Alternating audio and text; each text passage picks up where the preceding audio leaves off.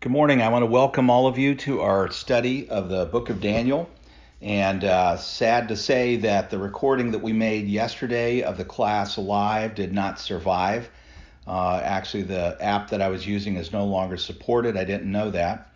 Nevertheless, we're using a new type of recorder and putting this together. So all of you that can't make the class live on Wednesday mornings, we're delighted that you're able to join us by podcast or internet streaming.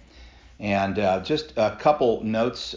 First of all, the class began January 8th. That was our first class, Daniel chapter 1.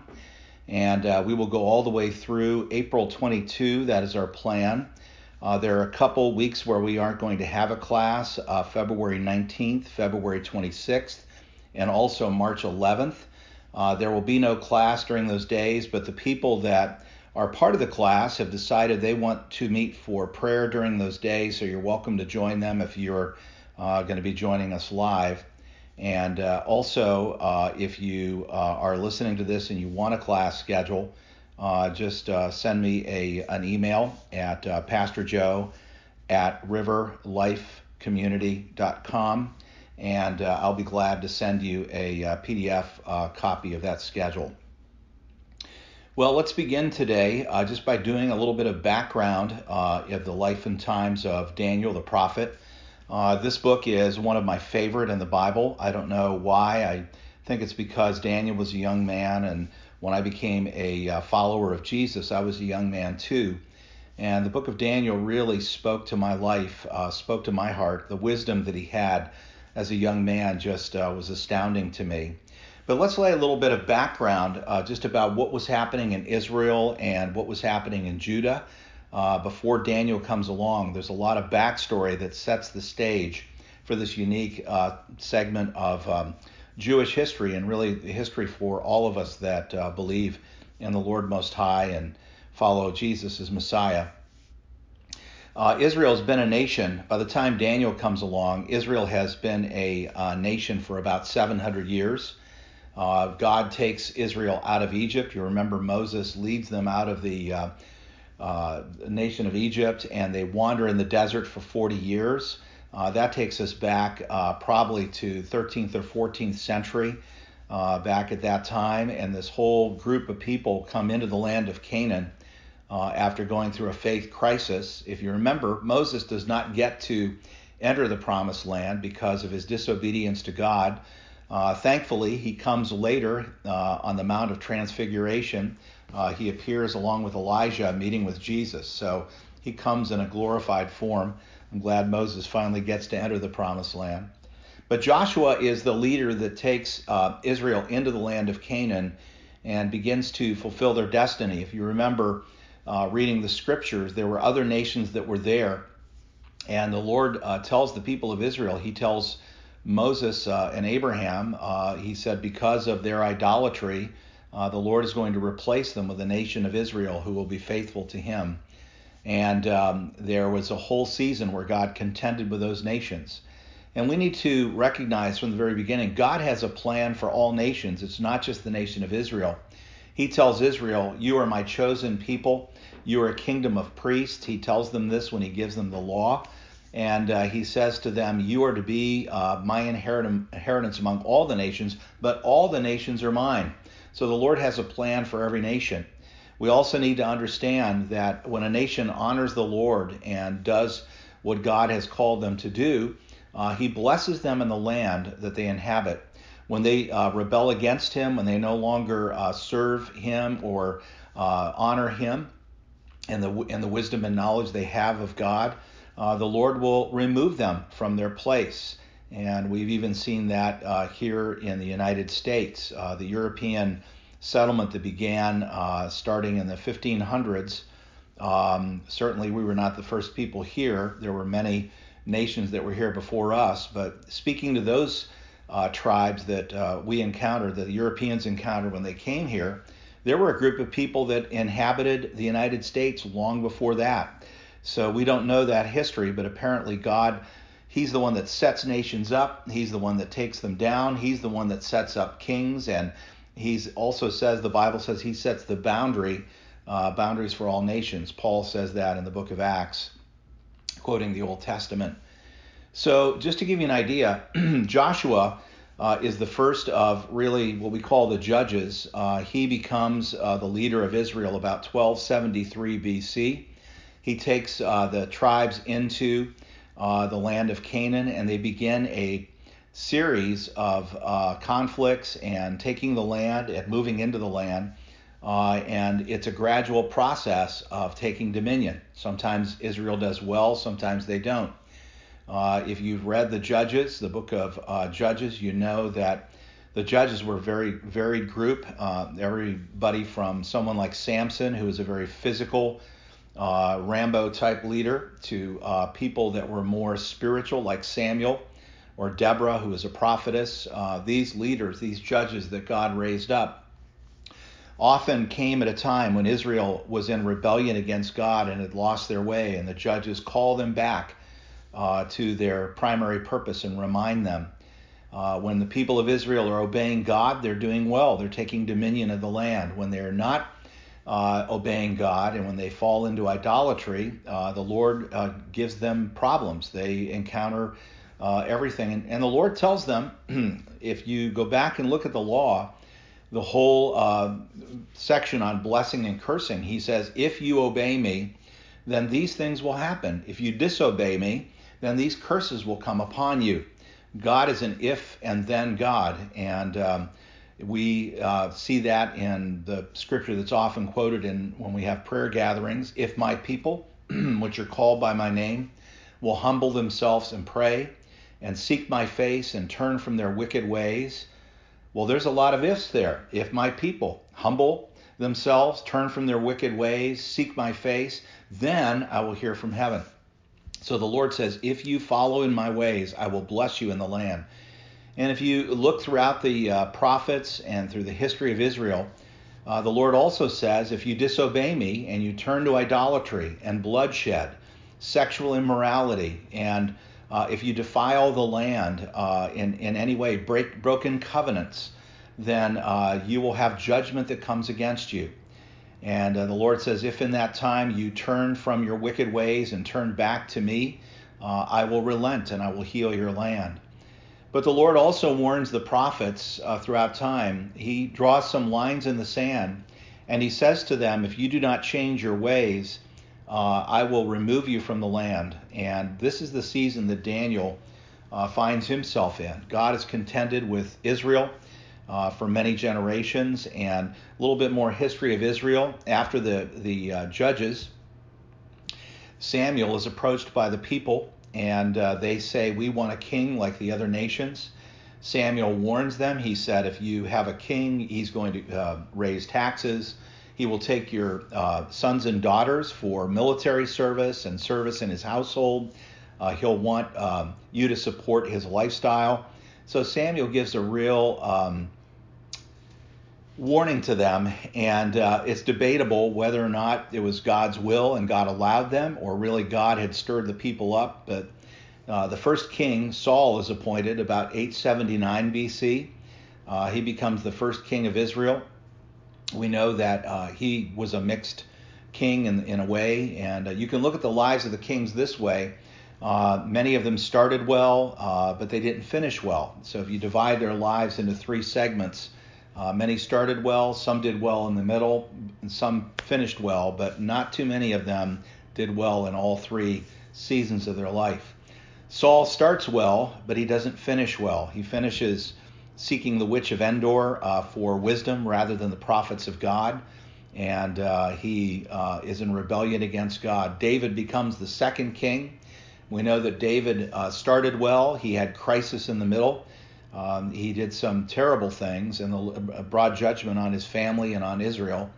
But David finishes well. There are two other kings that come before the split, and Solomon is the third king of Israel.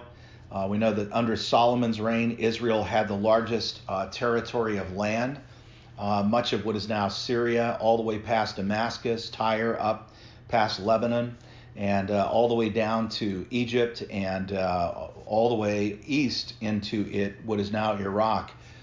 Israel was the largest landmass at that particular time under Saul, and probably had the greatest season of prosperity. When Solomon, and by the way, Solomon did not finish well. His many wives and consorts led him astray. The last king before the split, Rehoboam, was the king that actually fomented the division of Israel into a northern and southern kingdom. And this came at 722 BC. And these dates, by the way, are from Chabad, their .com, their site that gives a timeline of the history of Israel. And some of these dates are debatable, but I think theirs is pretty reliable. But this is when Jeroboam splits the tribes, and the 10 tribes form the northern kingdom of Israel.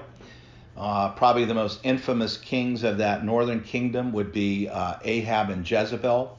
They ruled from their capital city of Samaria in the north. Samaria replaced Jerusalem, and it was only a matter of time. Jeroboam tried to keep some semblance of worshiping Yahweh and the commandments of Yahweh, but because the people were cut off from Jerusalem, he did not want them going down to Jerusalem.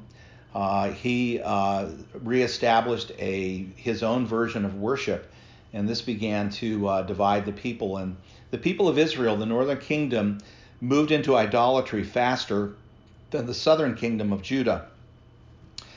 Israel has some brilliant moments, some good kings, but by and large, most of their kings were very evil, and there was a rebellion. And the Lord sends prophets to warn them, and we know that about 722 BC, the kingdom of Israel was conquered by Assyria, and it was a terrible invasion by the Assyrian army, who at that point was the most cruel force on the face of the earth. They're the first ones that we know that used crucifixion as a punishment. They actually crucified people and nailed them to the gates of the cities that they were attacking. They were a brutal people. We know that the Assyrians came with Sennacherib, their king, their leader, came all the way to the gates of Jerusalem. So he was able to conquer the northern kingdoms, but he was not able to conquer the southern kingdoms, and God rises up against what is happening there. I believe that's King Hezekiah. And Jerusalem is delivered. The southern kingdom survives for another about 120 years till the time of Daniel. So the kingdoms are divided at this point. So Daniel really is part of the southern kingdom of Judah. There are the tribe of Dan, the tribe of Judah, and the other tribe I can't think of right now. Sorry, my head's not working here. But they were the two tribes primarily that made up the southern tribe of Judah. And of course, there were other people that were mixed in.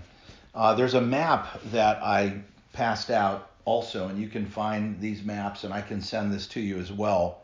But the map gives you an idea of what the world looked like about the time of Daniel. And you see Egypt is still a force in the south.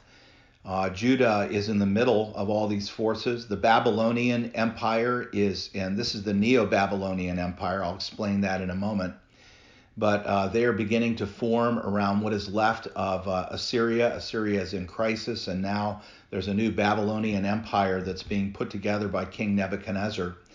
Nebuchadnezzar is ultimately, it's not a very long-lived kingdom, but we find some interesting things about that period. Daniel serves during the administrations of several world leaders. Darius, who is the ruler of the Medes, he conquers Babylon, and then he is subsequently conquered by Cyrus, Kurush, who comes in as the Persian leader, and he conquers Elam, Media, Babylon, Judah, and takes that whole area. But Nebuchadnezzar is the one that begins this consolidation of empires, and he essentially not only conquers Judah, but he destroys the king of Egypt as well, and Egypt becomes a vassal state to Babylon. which is an interesting turn of events. Egypt never becomes a world empire again from that point. It's not only the end of Judah, but when Nebuchadnezzar invades, but it's also the end of Egypt as a powerhouse of the south. There are several prophets that are operating during this time of Judah being taken into captivity. Jeremiah is probably the first and most well known. Ezekiel is one of the prophets that go with the captives to Babylon. So while Jeremiah is finishing his prophetic career, Ezekiel is in Babylon prophesying and sending letters back to the people that are left in Jerusalem. Haggai comes a little bit later, and of course Daniel is a young man during this time, and Daniel sees the end of Jeremiah's prophetic reign. He hears Jeremiah's words, and Daniel chapter 9 talks about 70 years of Jeremiah's prophecy of return. Jeremiah mentions this, I believe, in Jeremiah 29, chapter 29, and we'll read that in a moment. But there's a warning to the people, and in Jeremiah 24, and Daniel hears that, and it's 70 years later. So as a young man, he hears this. When he's well into his 80s, he is praying and interceding and said, Lord, you spoke this promise through Jeremiah, and we ask that you would heal our land and restore Israel to its proper boundaries. So let me turn with me, if you've got your Bible, turn to Jeremiah chapter 24. And in Jeremiah 24, we have some real background of what's happening in this captivity, of what is happening here. Look at verse 1. It says, after Jehoiakim, the son of Jehoiakim, king of Judah, and the officials, the craftsmen and artisans of Judah, were carried into exile from Jerusalem to Babylon by Nebuchadnezzar, the king of Babylon, the Lord showed me 2 baskets of figs placed in front of the temple of the Lord. One basket had very good figs, like those that ripen early. The other basket had very poor figs, so bad they could not be eaten. Then the Lord asked me, what do you see, Jeremiah? Figs, I answered. The good ones are very good, but the poor ones are so bad they cannot be eaten. Then the word of the Lord came to me. This is what the Lord, the God of Israel, says. Like these good figs, I regard as good the exiles from Judah, whom I sent away from this place to the land of the Babylonians. My eyes will watch over them for their good, and I will bring them back to this land. I will build them up and not tear them down. I will plant them and not uproot them. I will give them a heart to know me, that I am the Lord, and they will be my people, and I will be their God, for they will return to me with all their heart. I don't know about you, but this happens to mess with my theology. Because here what you hear the Lord saying is, I'm the one that sent Nebuchadnezzar to your land. I'm the one that sent Nebuchadnezzar to be the instrument that punishes Israel. And I am the one that's in control of you going into captivity. I approve of that. I have a plan in that. And even in the midst of this terrible adversity, and these people are prisoners of war. They're just yanked out of their city. Their city has been sacked. And there are several different incursions from Nebuchadnezzar. The best that we can see from the history of Persia and ancient writers, it was about 607 BC when Nebuchadnezzar left Babylon. He comes through Judah on the way to Egypt. He defeats Pharaoh Necho at Carchemish, and there Egypt is humbled. On the way back, he stops in Jerusalem because the king of Israel, king of Judah, had cooperated with the kings of Egypt, and they looked to them for support. Nebuchadnezzar takes some of the best leaders, and we're going to read that in a moment. He takes some of the best of the land. He also begins to sack the temple treasurer. He takes some of the things that are used in the temple worship back with him and to the house of his God. So that's about 607, 605 BC is when that happens. It's not until a little bit later, King Zedekiah, who is the last king of Judah, in I think it's 597 BC, he is the one that sees the total sack and the total destruction, where the temple is destroyed, and the stones are pulled down, and the city is destroyed, the gates are destroyed. So there are a couple different invasions. It's interesting. God gives the people of Israel. Well, before I say that, let me just look at this good group here. So God gives a promise to the people that obey him and go into captivity. And he says to them, I see you as good figs. You're going to do well in the land. You're going to prosper there, and I'm going to take care of you, and I'm going to bring you back to the land of Israel. But then in verse 8, he talks about the poor figs.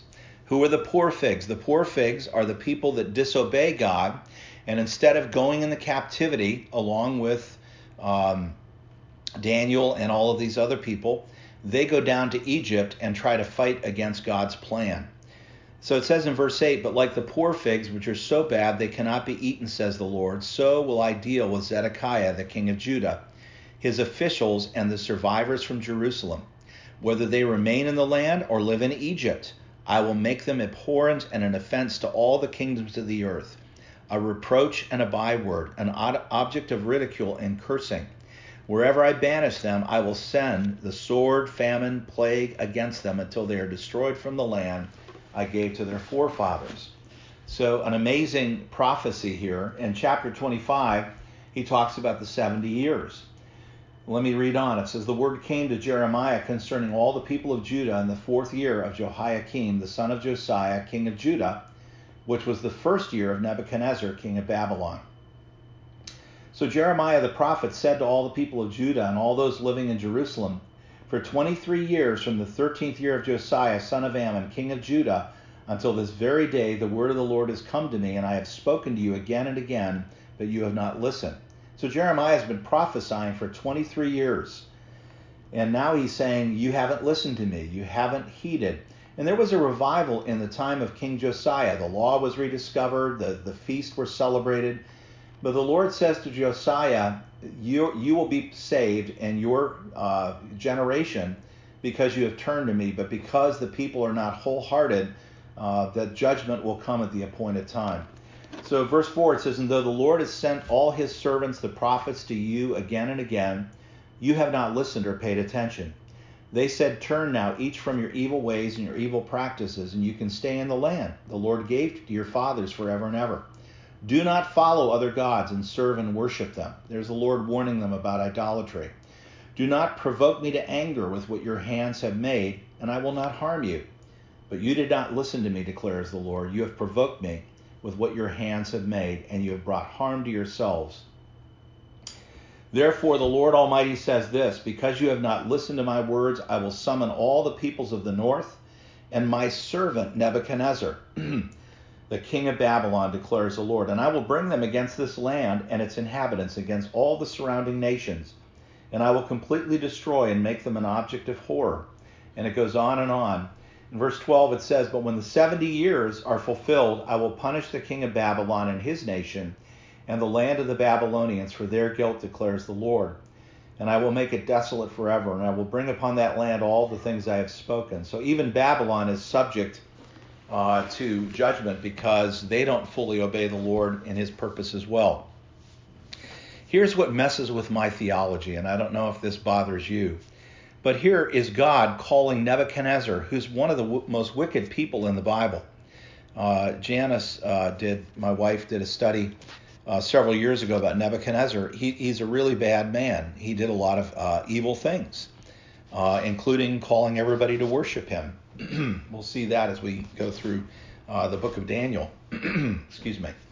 But God is calling Nebuchadnezzar his servant here.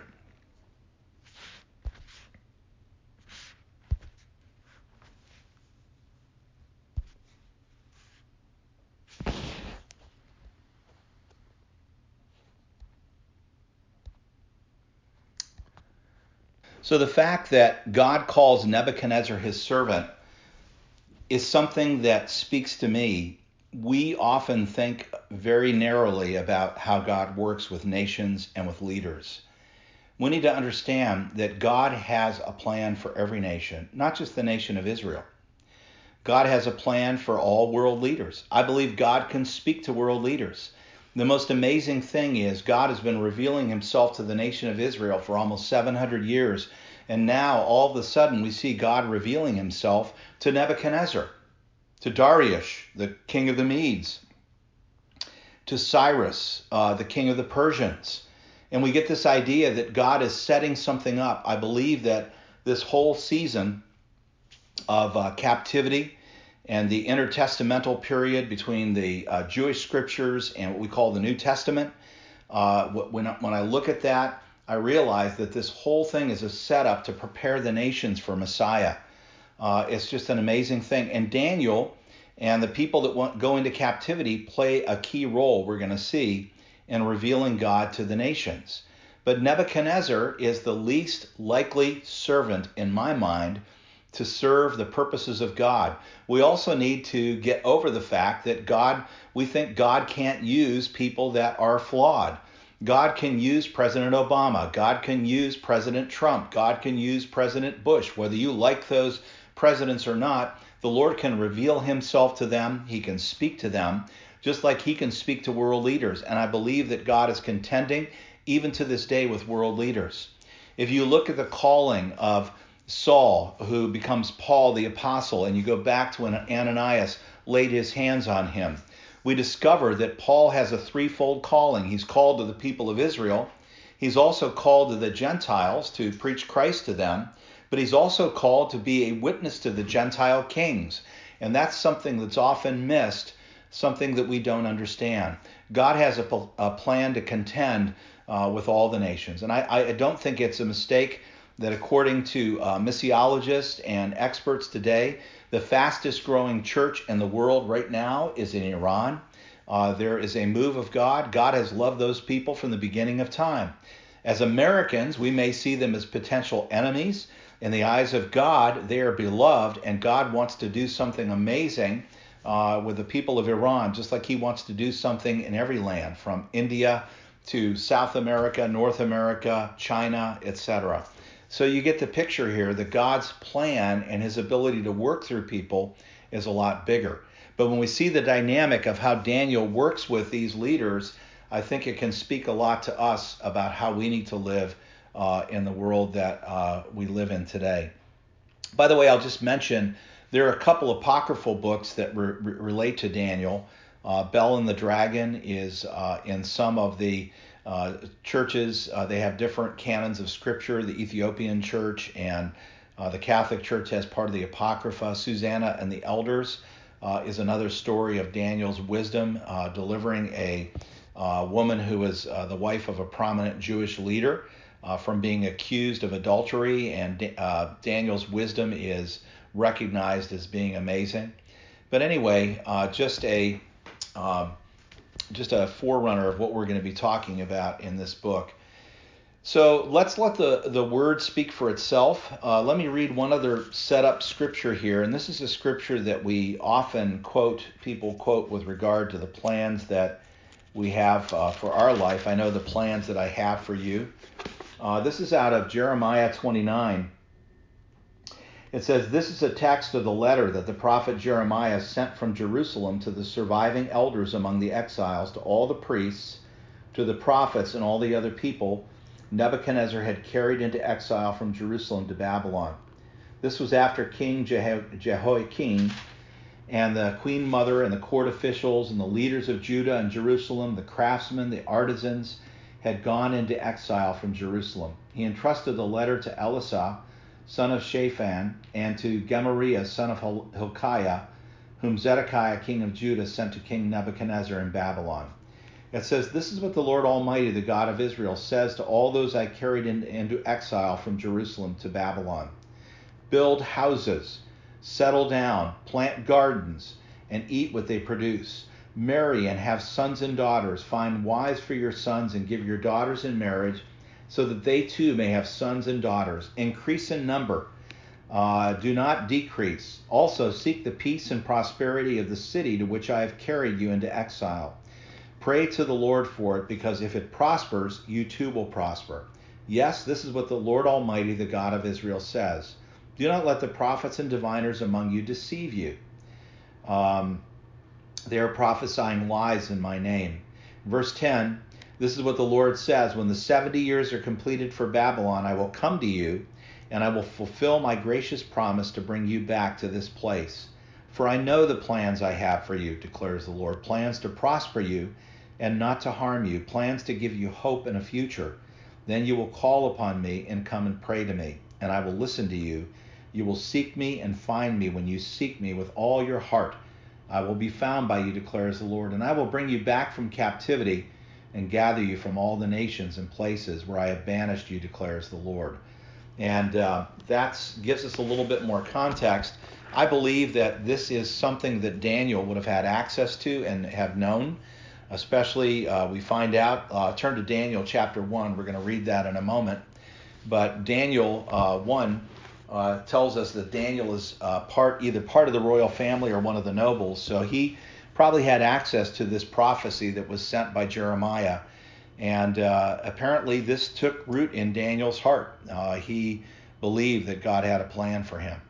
So what we did in the class, and if you want to do this, you can stop the podcast right now, and you can just put it on hold, is we passed out a chapter 1 of the book of Daniel, and I had everybody take 15 minutes and circle as many things about clues about who Daniel was, his identity, and then we kind of reported out. And I wish we had that part of the recording because there was a lot of give and take. But I recorded on the whiteboard what people said. So let me give you a list of what they came up with. These are some of the things you learn in Daniel chapter 1. He was a handsome man. He was a young man. Being a young man probably means that he was between the age of 13 and age 30 when a person entered really kind of public service. That was the tradition in Israel. But more likely than not, Daniel was about 20 years old at this time, which would have made him, at the time when Cyrus becomes the conqueror of Babylon, would have made Daniel about 85 years old. Daniel was intelligent. We know that he was from the royal family, that he was a noble, one of the noble families. He was a visionary. God had given him a gift, an ability to interpret dreams. It says that Daniel and the 3 other Jewish comrades with him were 10 times smarter than all the other wise men of Babylon. Daniel is a diplomat. He's quick to learn. He didn't follow the crowd. He's an individual thinker. And one of the things we talked about is that it says that there were a number of people that were taken from Judah into captivity and were put in this program, but the only 4 we have a record of are Daniel and Shadrach, Meshach, and Abednego. It's interesting. We don't know if there were a lot of others that compromised or just became part of the crowd, but Daniel and these 3 others take a stand for the Lord, and they stand out for all of history. They feared the Lord. They were faithful to God. They found favor with the Lord. They were people Daniel was wise. It says that Daniel honored authority. And this is one of the most amazing things about Daniel. Daniel's wisdom in dealing with authority is so amazing here. He could have gone head to head with the people that were over him. And we know that there's Ashpenaz, who's the chief of the court official, is to take care of these young men that are in training to serve Babylon. And instead of Daniel fighting directly against him, Daniel gives him an opportunity. It's kind of a win-win scenario, to use that terminology from the 90s book. This idea that Daniel can stand for the Lord, but at the same time, he allows Ashpenaz the opportunity to save face. He honors him and his leadership. We also need to remember that these guys were prisoners of war. We don't know if Daniel was made a eunuch. Chances are he was. There's no record of him marrying like Joseph did when he was in the court of Pharaoh. Here it seems like he is a single man his entire life, and he's dedicated to public service. But let's break this down. Let's go verse by verse here. Daniel 1, it says, in the 3rd year of the reign of King of Jehoiakim, king of Judah, Nebuchadnezzar, king of Babylon, came to Jerusalem and besieged it. And the Lord delivered Jehoiakim, king of Judah, into his hand, along with some of the articles from the temple of God. And these he carried off to the temple of his God in Babylonia and put in the treasure house of his God. So the first invasion of Jerusalem is in 605 BC. This is the same campaign where Nebuchadnezzar goes against Pharaoh Necho of Egypt, and the Battle of Carchemish that shifts everything in the favor of Babylon. The transfer of temple treasure is a key concept here. Nebuchadnezzar takes some of the holy implements from the temple in Jerusalem and takes them to the temple of his god, Bel, and this is where we find out later, a few chapters later, we're going to see the son or the grandson of Nebuchadnezzar. We're not sure which he is, but he actually takes those temple things and uses them in a feast he's having, and they mock God. They worship the gods of gold and silver and prosperity, etc. And that's when there's the handwriting on the wall and God's judgment comes against them. So even though the people of Israel are in being disciplined, God's presence is still manifesting in a very powerful way in the midst of Babylon. In verse 3 it says, Then the king ordered Ashpenaz, chief of his court officials, to bring in some of the Israelites from the royal family and nobility, young men without any physical defect, handsome, showing aptitude for every kind of learning, well informed, quick to understand, and qualified to serve in the king's palace. And these, he says, these young men were to learn the language and literature of the Babylonians. So Nebuchadnezzar's strategy was similar to what the earlier Assyrian kings had done. When they conquered a land, they would relocate people. They would move whole populations to another part of their empire, and then they would bring people from another part of the empire onto the land. If you ever wondered where the Samaritans came from, and the stories in the Gospels, that's where they came from. These were people that were moved to Israel to tend the land, but they were not Jewish. They were not people of Israel. So they try to follow in the ways of God, but when the people of Israel are restored to the land, they're never accepted as authentic worshipers of Yahweh. Also, one of the strategies of Nebuchadnezzar, it was to take the top leaders, the young leaders from each of these places that he conquered, and to train them in his own language, in his own history. As we know, when somebody conquers your land, they have their own version of history. There's the winner's history and the loser's history. So Nebuchadnezzar re-instructs them in his own history. The amazing thing about Daniel, Hananiah, Mishael, and Azariah, to use their Jewish names, the amazing thing about them, even though they are re-educated, they never give up their faith in God. They never turn against the Lord. They are true to the Lord, even though they're given new names. So the king assigns them a daily amount of food, verses 5 through 7, and they're to be trained for 3 years. So this food and wine from the king's table is food and wine that's been sacrificed to the gods of Babylon. This was unacceptable to somebody that was Jewish. They could not eat food that had been sacrificed to idols. So this is a crisis moment for Daniel, Hananiah, Mishael, and Azariah. This is an issue, and they have to make a decision. Are we going to capitulate? Are we going to go with the program? We don't know how the other people that were from Judah dealt with this, but we do know how Daniel dealt with it. It says in verse 8, Daniel resolved not to defile himself with the royal food and wine. So how Daniel resolves this is an amazing thing. He could have said to Ashpenaz, we're not going to eat your food. You can kill us. You can do whatever you want. But David actually negotiates. He keeps his integrity, but he asks Ashpenaz to give him a chance to do it God's way. So Daniel's humility in this whole situation paves the way for success. This is a strategy that I think God can teach many of us in the workplace, wherever we are, when we have conflict and we feel like our faith is being challenged. We want to declare that we are Christians, that we don't want to, we're followers of Jesus. We can't compromise. But at the same time, there are times when the people that are over us don't have our same convictions. So Daniel creates a win-win strategy. And he says to this man, he said, would you give us 10 days? See how we look. Just give us vegetables and see how we look at the end of 10 days and see if we don't look better than everybody else. And this is the beginning of Daniel leading from the middle. He becomes very influential, I think, because of his humility, because of his integrity. He is honored by the people of Babylon and ultimately by the king. When Nebuchadnezzar, and we're going to find this in chapter 2, when Nebuchadnezzar calls Daniel to interpret his dream, Daniel says, Nebuchadnezzar, there's no man that can interpret your dream. He doesn't come out and say, hey, I've got the interpretation. He lets the king know right away, this interpretation is from God. The humility of Daniel is amazing, especially for a young man. I see Daniel very much like Mary, the mother of Jesus, when the angel speaks to her and she treasures things in her heart. There's a wisdom that goes way beyond someone of teenage years, of early years. And what a lesson for us, what a way to look.